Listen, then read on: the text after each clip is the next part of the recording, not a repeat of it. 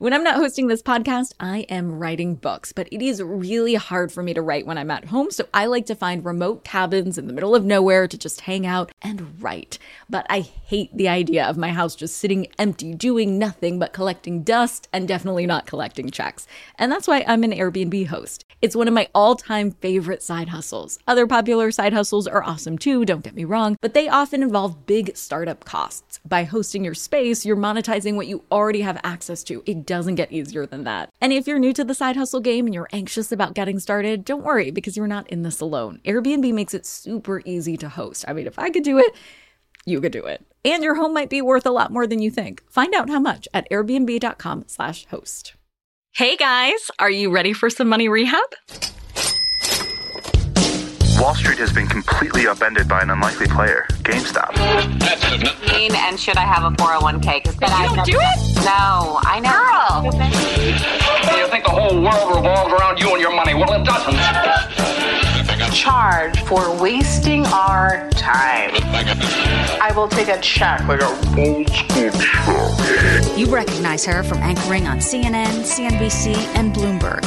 The only financial expert you don't need a dictionary to understand, Nicole Lapin. We've already had 2 episodes about the finances of social media influencing. On episode 38, we had Bachelor alum Kendall Long on the show. And then on episode 41, we had TikToker Matt Waring. The short story, there's a lot of money in influencing. And that's awesome if you're an influencer. But what if you're the one being influenced? Some people call me a finance influencer, which I don't love. I consider myself an educator. I'm not trying to influence anyone into making a certain decision. I'm really here to empower you to make your own decisions. I honestly think I get that title because I'm a woman with a blue check mark next to my name on Instagram. Like, no one is calling Dave Ramsey or Jim Cramer influencers. And is what I do that much different from what Dave Ramsey does? Well, other than the fact that I'm right and he's wrong, but I digress. Now, I will say that I do make money from social media by entering into partnerships with brands I believe in. And I've always been 100% transparent about that. But that word, transparency, is the key between what I do and what the word influencer makes me think of. There seems to be a very fine line between influencing someone and manipulating someone.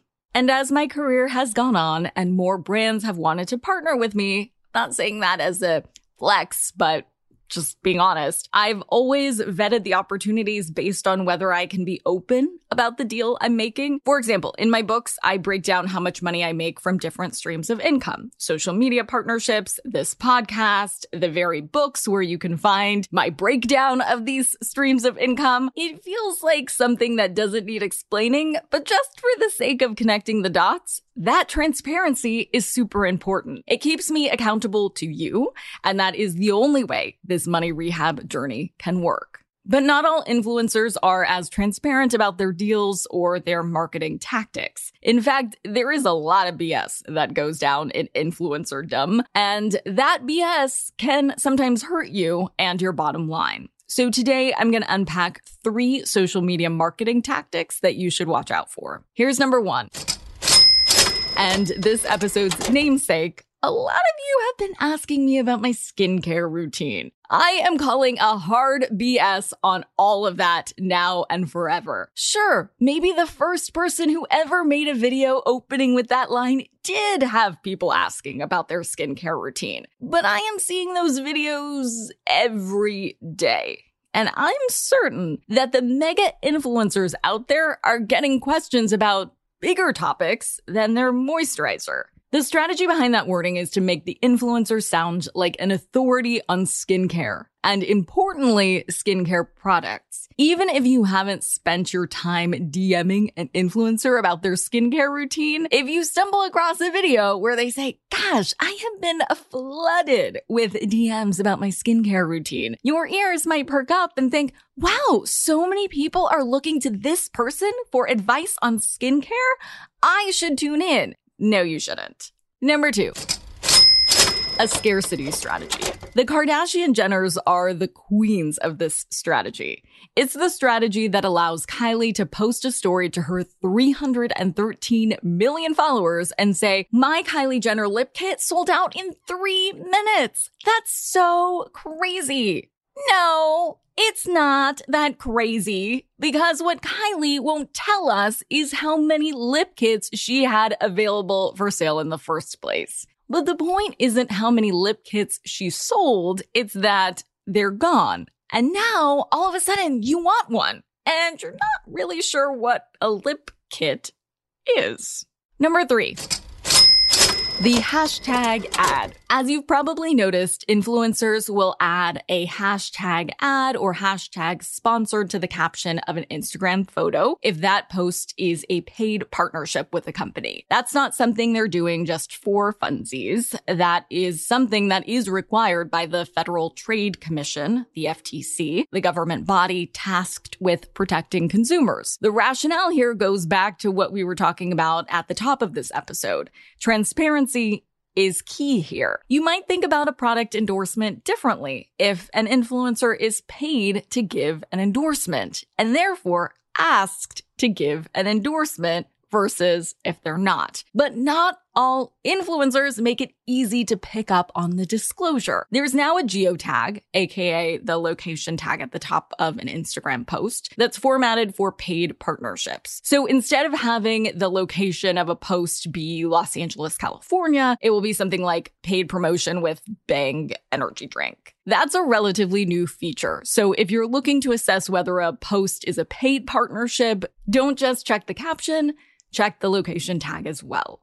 Also, the FTC requirement isn't as simple as saying hashtag ad in the caption of the photo. It counts as a disclosure if an influencer says they're a partner with a brand, or to say that the product they're posting about was a gift. Some influencers try to get around this by using vague wording like hashtag SP or hashtag SPON for sponsorship, or collab, or thanks, when what they're actually getting at is that they received some sort of compensation for their post. A new one that I just saw is hashtag AF, short for affiliate, which is ultra confusing because on Instagram, AF means, well, you know, as fuck.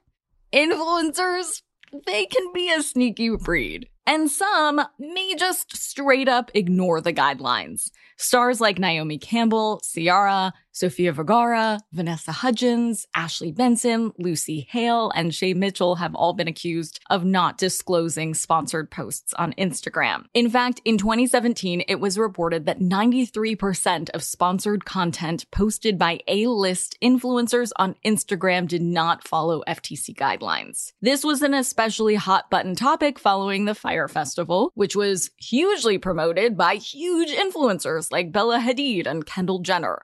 With Fyre Festival being the disaster it was, people started to wonder, are influencers responsible for the things they promote? That answer seems like an obvious yes to me. I will say, though, since the study came out in 2017, I do think the monitoring of sponsored posts on Instagram has gotten more strict.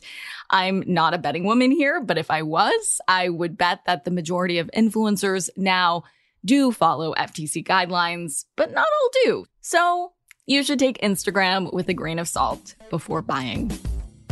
For today's tip you can take straight to the bank, the best way to decide on whether to buy a product is to test it yourself.